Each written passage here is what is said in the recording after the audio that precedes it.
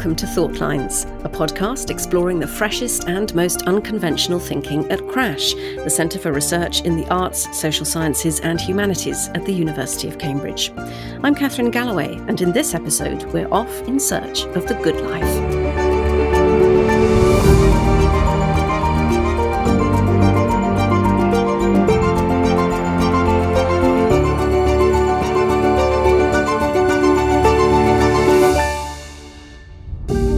Today I'm talking to Dr. Emma Clausen, British Academy Postdoctoral Fellow in French at the University of Cambridge and Research Associate at Peterhouse College.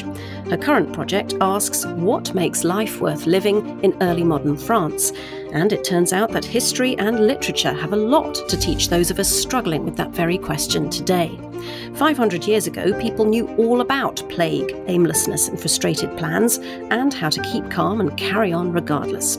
So, in the spirit of a modern renaissance, here's our attempt to get a grip on our lockdown languor.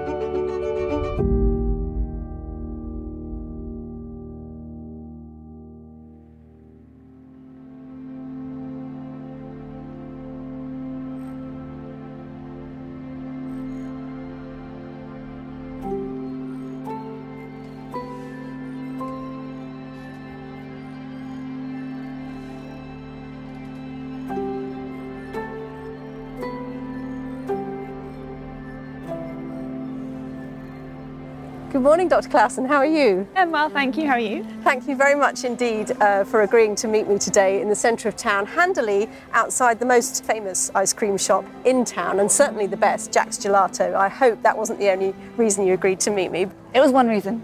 Okay, well, the reason I wanted to start here, I guess, is because over the last 18 months we've just got used to focusing on the small pleasures and the little things that punctuate the day, because we've lost most of our big markers. And so I thought, as it's the August episode, we ought to have an ice cream, a walk, just the two of us, that's all we can do outside, and focus on these moments of connection that we've kind of clung to during the pandemic.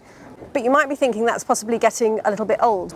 And 18 months into this new normal, we're not exactly delighted, we're not exactly flourishing, we're not totally depressed, but we're doing something else. What do you think it is?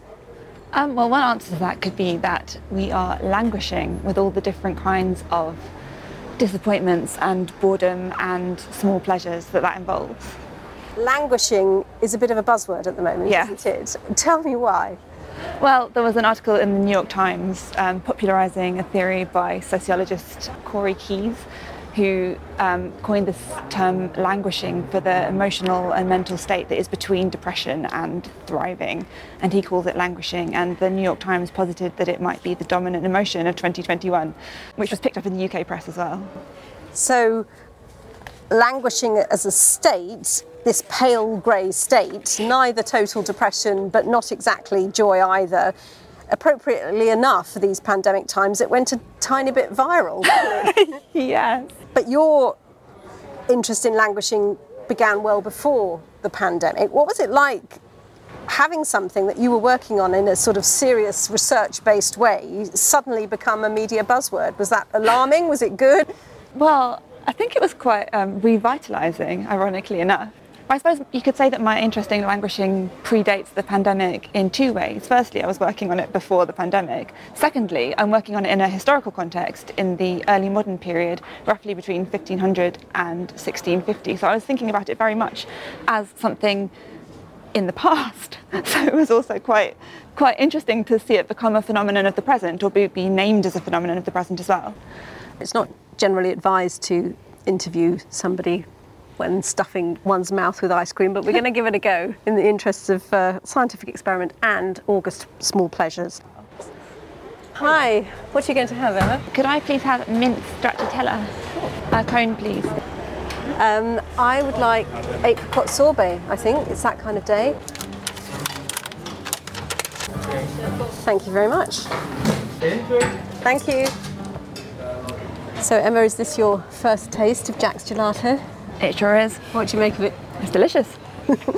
I suppose you only arrived in Cambridge just before the pandemic, didn't you? So this is all you've ever known of Cambridge? Yeah, the first lockdown happened about 6 months after I started, so I was just getting settled in, and then something changed quite dramatically. Yeah. I mean, I still have had a pretty good experience, actually. It's been difficult, and it's been a bit sad not to be able to make the most of Cambridge, which I'm told is a great place. I've barely been here, really. I think I've met fewer people, but I think I've probably talked a bit more, in some ways, to the people that I do know. So you're new to Cambridge, you came from Oxford University prior to that. Did you always know you wanted an academic life? Not really. I think I've just kind of gone step to step. So I always know I want to do the next 2 or 3 years. But I don't really tend to think of life in that kind of grand sense. A whole life, a whole career, a whole vocation.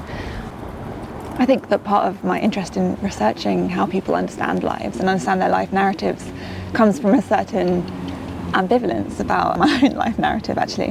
Where did the interest in French and French literature come from? Did that develop quite young at school, or was it a later lightning bolt? How did it work for you?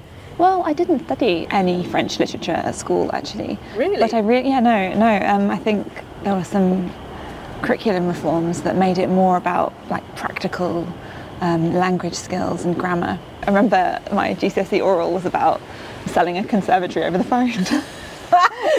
in French. So that set you up nicely for a PhD.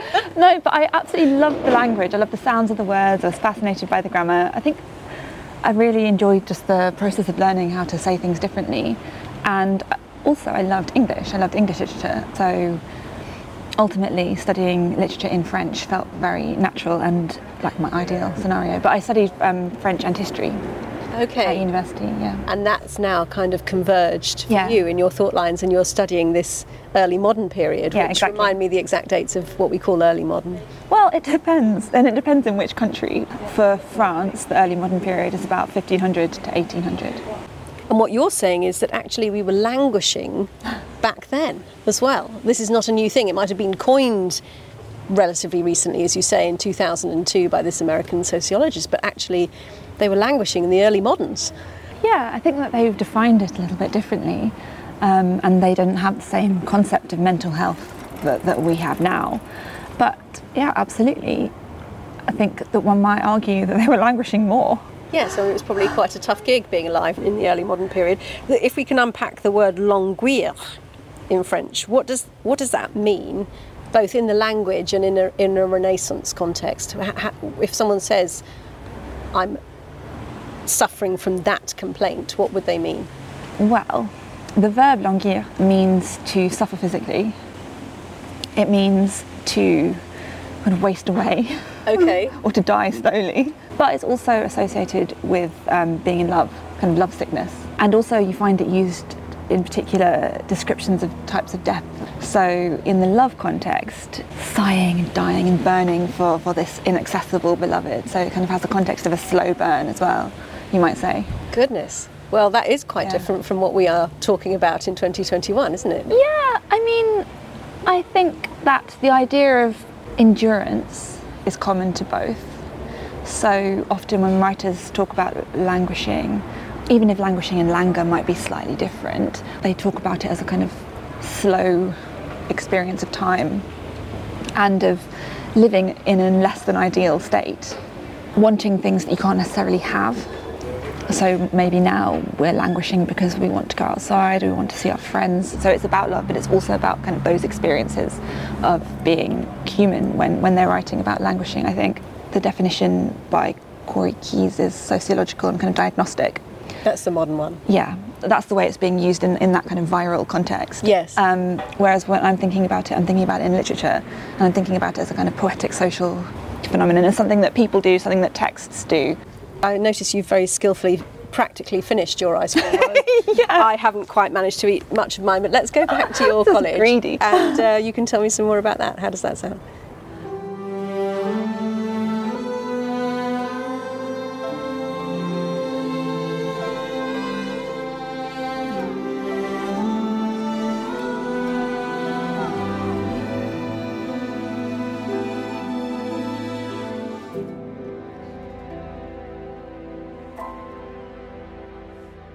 Emma, we're back in Peterhouse College now, which is, of course, your college, and miraculously unsticky after that ice cream. I feel much more cheerful, and I'm interested to move the conversation on a little bit. You know, your work on languishing is part of a wider interest in what does it mean to live a good life. So where did that interest come from for you? Well, I think the question is also, what does it mean to live at all? How is life conceptualized? Is life understood as a biological or natural phenomenon, or as something that is kind of more abstract and has a narrative attached to it? And between those things, how can it be good? How can it be physically comfortable? How can it be morally acceptable? How can it be pleasurable? I suppose I'm interested in those questions because writers in the period are so interested in those questions, partly as a long tradition going back into medieval and classical periods about what it means to live well, who you're living well for, what kind of mortal existence is possible. But I think I'm also interested in it because the question is asked in compelling ways by the writers I study. And I think it also comes out of an interest in politics, which we might talk a bit more about later, because the management of life and the production of a good life is kind of a really political question, I think, then and now. So somebody who's fairly central to you starting thinking about this, I think, is Etienne de la Boétie. Tell me about him, and what was he writing? He is, I suppose, a relatively minor literary figure of the 16th century in France, although I suppose for specialists he's very central. He's best known as being the friend of the essayist Montaigne, and the inspiration really for that writer's essay project, because grief at La Boétie's death prompted Montaigne to write, and he writes a very famous chapter about their friendship. But La Boétie was also a writer. He was a translator of classical texts. He wrote poems. And his work that he is best known for is called the Discours de la Servitude Volontaire, or it's a discourse on voluntary servitude. So it's a treatise about freedom and tyranny. So what's his main point in that? To be free, you have to want to be free. And the activation of the will is a kind of primary gesture of liberation. So he's identifying this problem that he sees as voluntary servitude. So the reason that tyrants have power is essentially because people give it to them. I see. So what's his solution? Well, the solution is to just, for the people to wake up. I think it's you think of a text like the Communist Manifesto, like rise up, you have nothing to lose but your chains.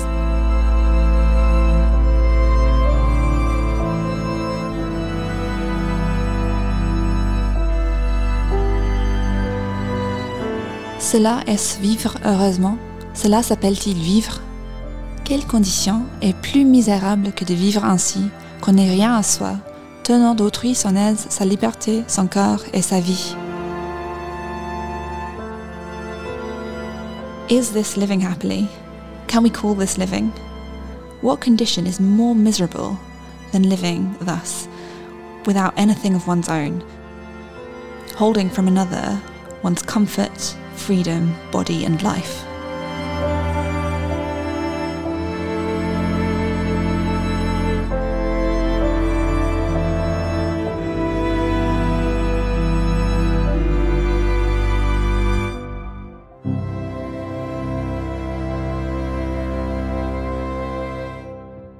In the Discours de la Servitude Volontaire, he's trying to persuade the reader to want to be free, and the key theme of his attempt to that persuasive effort is saying that you're not really alive if you're not free. So he describes somebody living in servitude, and then he says, "Is this living? Can you even call this living? Is there anything more miserable than living when you have no autonomy?" I see. So it's a call to action, really. Yeah, definitely. But I think he's not suggesting that it will just happen. You have to still fight for it. But I suppose he's saying that as soon as you want to fight for it, then it's going to then freedom will come. But I think that is so provocative in an abstract context, and also in a context where you're thinking about slavery as an institution, which is developing from this period in a colonial context. But La Boétie is also thinking about power dynamics on a more local and more nuanced scale. So he's thinking about the relationship for example, between the courtiers and the king, and how these courtiers are all kind of voluntarily subordinating themselves for a tyrant. And it's also a way of thinking about love and friendship. I think that complicates the question of whether people really want to be free, and how to manage the ties of obligation that come from attachment to others. So the idea of being kind of voluntarily enslaved to the person that you love. So you can understand it in multiple ways. I'm getting the sense that La Boétie wouldn't have been a languisher. He wouldn't be lying on the sofa wondering what to do. He'd be getting everyone baking the sourdough and running around, don't you think? Casting off their shackles. Well, he seems to have lived a very active life in his lifetime. And I suppose his treatise is kind of anti-languishing. If you're aware that that's what you're doing, then that ought to spur you to a more flourishing existence. So, yeah, I suppose so. And reading him got you started to think, well, what was anyone else saying about the good life? But you also make the point, I think, in one of the articles, you say to live a good life in the Renaissance, you had to survive it. And that's a really interesting point because, you know, in a way, it's a bit of a luxury to be able to think about the good life. The peasants weren't thinking about the good life unless they were actually literally languishing, in other words, being on death's door. So is it an intellectual pose? That is a really good question, and it is one that I think about a lot. I don't think we can know that the peasants weren't thinking about these issues or that they wouldn't have encountered them. So I think that literature and ideas are circulating in multiple forms. Like they might not have been able to read and write that we know of, but they might have been hearing discussions of these questions. But certainly it is a luxury in a way. I don't think it should be, but it is a luxury to be able to think about whether you're living a good enough life once you're living at all. And I think the mortality rates in the period speak for themselves. Yeah, I mean, when I started reading a little bit about La Boétie and the other people that you talk about in your papers who are thinking about the good life, my mind immediately turned to Hamlet. You know, Shakespeare sets him up exactly in this period. 1603, he hears Hamlet striding onto the stage and says, "How weary, stale, flat and unprofitable seem to me all the uses of this world." So he's bang on in Act 1 saying, gosh, it's all so boring, don't know what to do, bit fed up with everything, I'm languishing. And in a certain way that Shakespeare's saying to us, this is someone who's living an intellectual life. This is not a worker. That kind of relates to the theme of the contemplative life, which is one model of the good life, which is all about thinking. The kind of cliche of it would be the ivory tower. Right. Ivory tower existence, that maybe Hamlet is, you know, one interpretation of Hamlet is that that's his problem. That he thinks too much. Yeah, and then that causes languishing. Absolutely. And I've seen other discussions about languishing and melancholy particularly, and boredom and stopping for a minute, stopping time, letting go of your control of time, which of course we've all had to learn how to do in the last 18 months, actually as being a route to creativity. Can you say something about that? Yeah, I wonder if people in the early modern period thought that. Certainly melancholy is associated with creativity, kind of poetic fury. A lot of writers discuss that. But in terms of languishing, it's a kind of corollary of creative efforts. Perhaps it also inspires writing in the sense that that's something that you can do while you're languishing, for want of the possibility of action.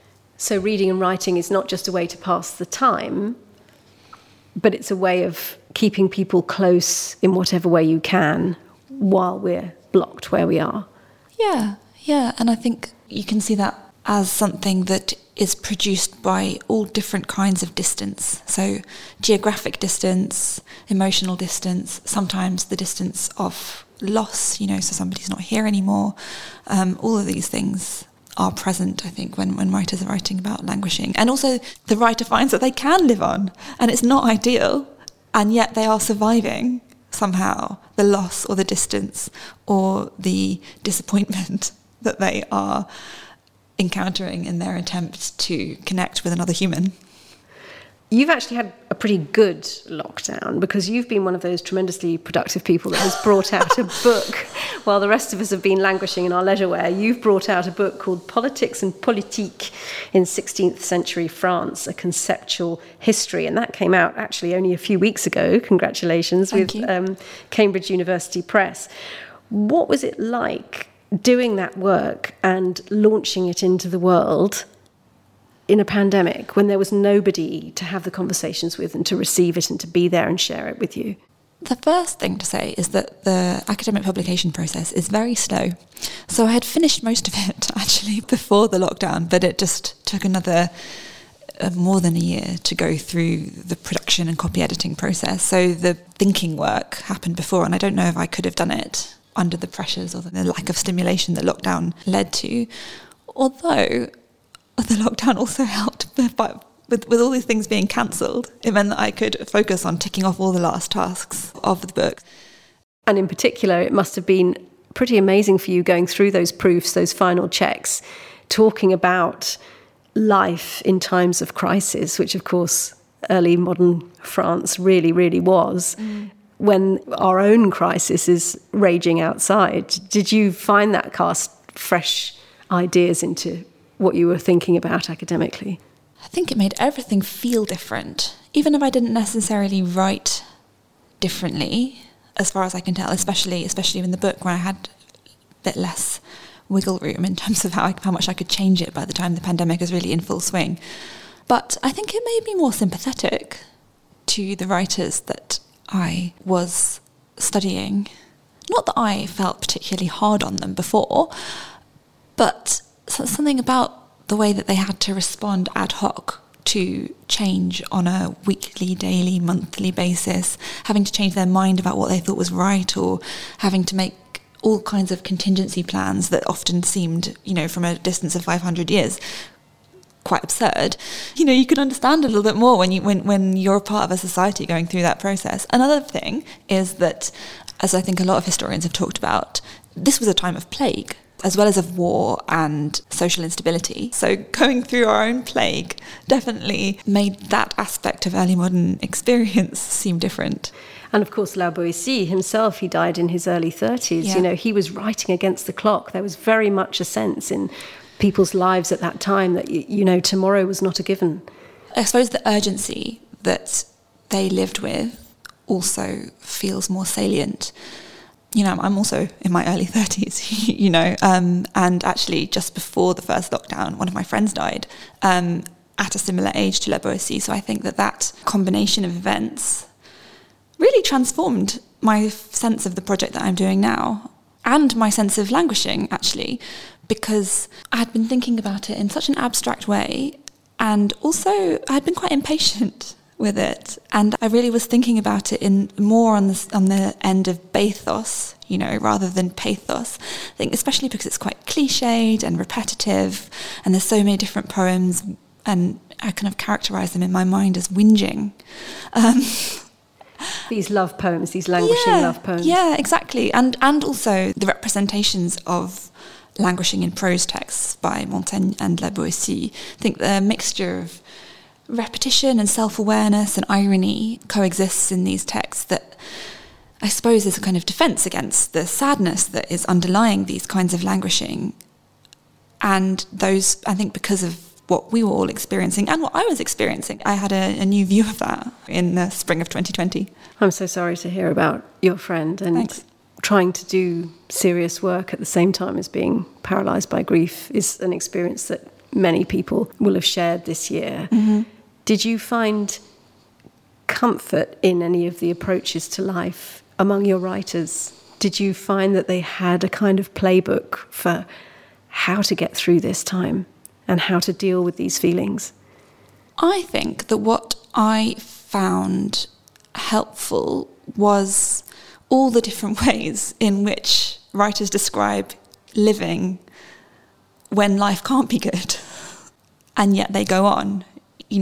And when expectations are thwarted and time feels elastic and you can't get what you want, I found that quite moving. And I think there's also a sense in which they're all reading and writing to cope with how difficult life is. And I suppose they're retreating into dreams and fantasies about what good life could be. It's a big theme, isn't it? The consolations of literature. I wouldn't say I found it directly consoling, but I did find it distracting. And the pleasures of reading were still available. Connecting out then from a focus on politics to your current research on the good life and what makes life worth living even in difficult circumstances, is there any overlap between those two themes? Was there a bridge from one to the other for you? And if so, where was it? Oh yeah, absolutely. I think, firstly, in classical theory, the good life is supposed to be the outcome of politics. I think Aristotle says that quite clearly. But in the text that I look at, there's lots of phrases like manière de vivre, façon de vivre, as the kind of the object of political discussion, so ways of life, habits, manners of living. And I started to, making lists. I think that's the way that textual research kind of happens and proliferates, is that you notice phrases that keep coming back, themes and motifs. So it was something that I was taking stock of, in a quite literal sense, while I was working on my PhD topic, which is what became my book. And then it was really reading La Boétie. If we talk about the academic life for a minute, what are the best bits about this lifestyle for you? What keeps you doing it? There are lots of really great things about this life for all its difficulties.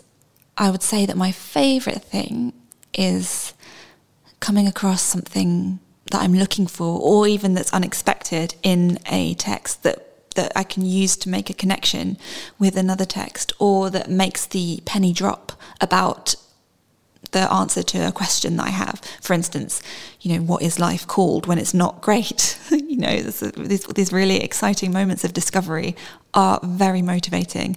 Another great thing is finding criticism, as in literary criticism that explores adjacent or even the same questions. It feels like it can be a really beautiful conversation across, decades and centuries about questions that capture various people in different contexts. I find that really exciting.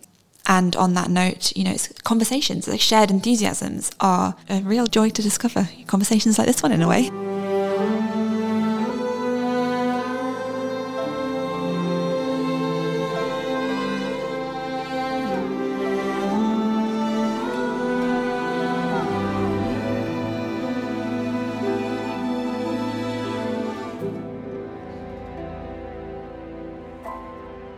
Emma, if we kind of loop back for a minute and return to the idea of languishing as a viral phenomenon of 2021, it's what the writer in the New York Times, Adam Grant, who's a psychologist, called languishing the neglected middle child of mental health. One of the people that picked up and wrote about it was Eva Wiseman, writing in The Guardian over here, which made me laugh a lot. And one of the things she said was, so here we are, languishing like unmarried women in A-level novels. We are condescending about the washing. We are tearful at the bad tea. And she concludes that the idea of a liminal space in which to feel weird, sad, and slightly mad, as she puts it, I adore and identify with. And I thought that was great because, in a way, by naming it as a phenomenon that so many of us were suffering, there was an idea that we weren't all on our own. And I was wondering, in your own work, is it an individual thing or is it a common thing, some of these ideas that were swirling around? One of the grand narratives about the early modern period is it's the age of the emergence of the individual.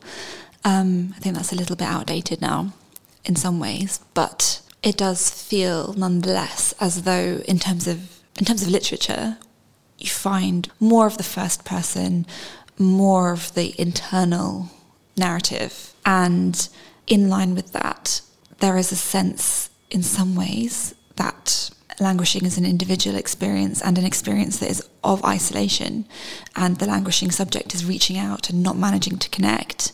However, the writers in question also know that they're repeating a trope, so that they know that they're writing almost the same thing as what somebody else has written. They're using a similar phrase. They're using a similar image. They know that they're all in it together. What I love about the Eva Wiseman piece as well is that she says she loves it.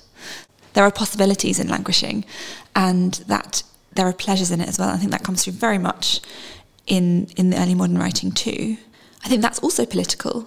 I was interested that the implication in the New York Times piece was that we should really prefer to be flourishing. Yes. And living our best lives and being productive. And I think one of their follow-up pieces was tips to flourish more. Five ways to flourish. I found those rather exhausting about halfway through 2020. I was like, I wasn't ready to flourish at that point. Yeah, it's a kind of capitalist ethic, right? Never take your pedal off the productivity machine. And in terms of expectations, early modern writers certainly wouldn't think that they would always be flourishing, even though flourishing is also something that they think about. I think the good life is a kind of fantasy that they're projecting forward to, rather than that they really claim to be living. Essentially, isn't languishing just a very, very sensible thing to do when life gets overwhelming? I mean, it's a kind of self-preservation in a way. It's a survival, hide under the duvet until it all gets better. Yeah, it's strategic. It's waiting it out. You've spoken in one of the articles that I've read that, in terms of the academic life, as an early career researcher such as you are, there is a huge pressure not to languish. You're meant to be vital and relevant and productive and flourishing no matter what. Do you think that expectation is just too much and actually stifles the creativity and the joys of an academic life? Of course it's too much. It's farcical, really. This is a controversial topic. I think that we can be too negative about what it's like to be an early career scholar in a way that is not enabling for us. However, the pressure to be productive is counterproductive. How do you cope with that pressure? The honest answer is probably by not taking it that seriously. I don't know. I think I'm subject to all the same pressures and concerns as everybody else, and I don't think I'm handling it better than any other person.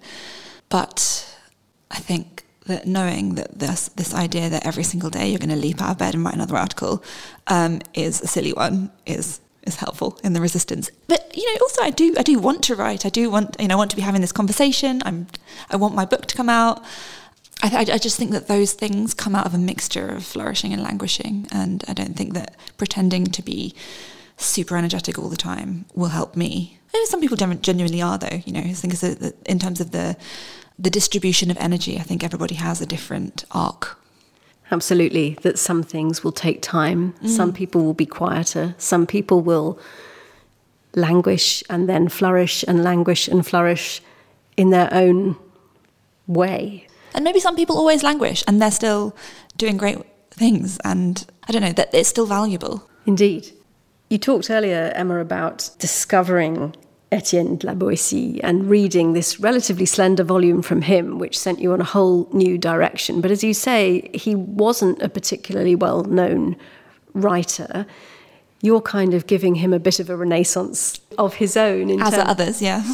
But is there a sense that books and ideas can languish, not just people, that there's periods of fallowness where not many people are engaging with them, and then suddenly their time comes again?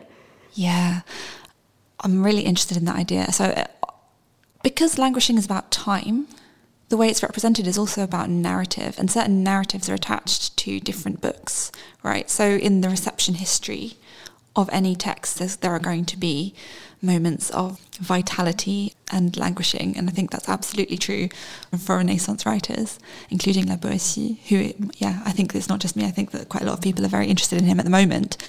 So I think we can think of texts as languishing in terms of in their reception, but we can also think of languishing as a form, if that makes sense. So if it's a narrative, what is the structure of that narrative within a text? You take a text like Montaigne's Essai, which is a really long, proliferating piece of writing that is sort of about survival and endurance and mitigating unhappiness. That form, can that be described as languishing? Because it's so drawn out, you mean? Yeah, because of its pace, because of the mood.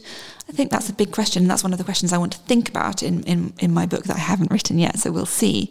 So whether there are languishing forms and whether languishing is a Renaissance form, those are questions I'm really interested in. And I suppose that one of the motivations for this project is thinking about how human life and literary life converge, and maybe languishing is a crux of that.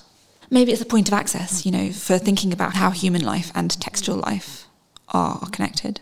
As you were speaking there, Emma, I was immediately thinking of, the Arabian Nights cycle. As long as you're telling a story, you're staving off death. As long as you keep talking and keep narrating, the morning will not come. Absolutely, absolutely. And also the dream that you're nurturing can stay alive. In the poems, the dream of connection isn't over because you keep writing.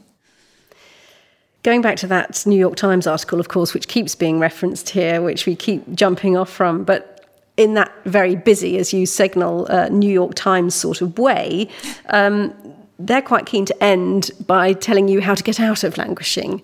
And apparently the opposite of languishing is flow. Now, flow is when we lose ourselves and we're doing something positive and constructive and we forget that time's passing, that we're bored, etc., that we're still stuck in our homes. So we need to achieve these states of flow. And the way we get to it, the psychologist Adam Grant feels, is to start with the small wins. So, right. Like an ice cream. Exactly right.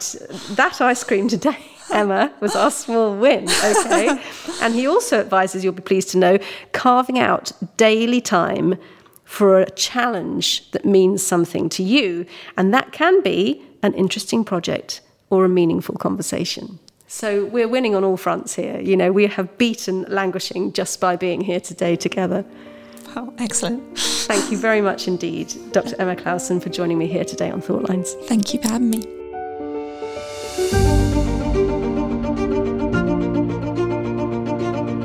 Thought Lines is presented by me, Catherine Galloway, and produced by Carl Homer for Cambridge TV on behalf of CRASH, the Centre for Research in the Arts, Social Sciences and Humanities at the University of Cambridge. Join us again next time for more academic thinking outside the box.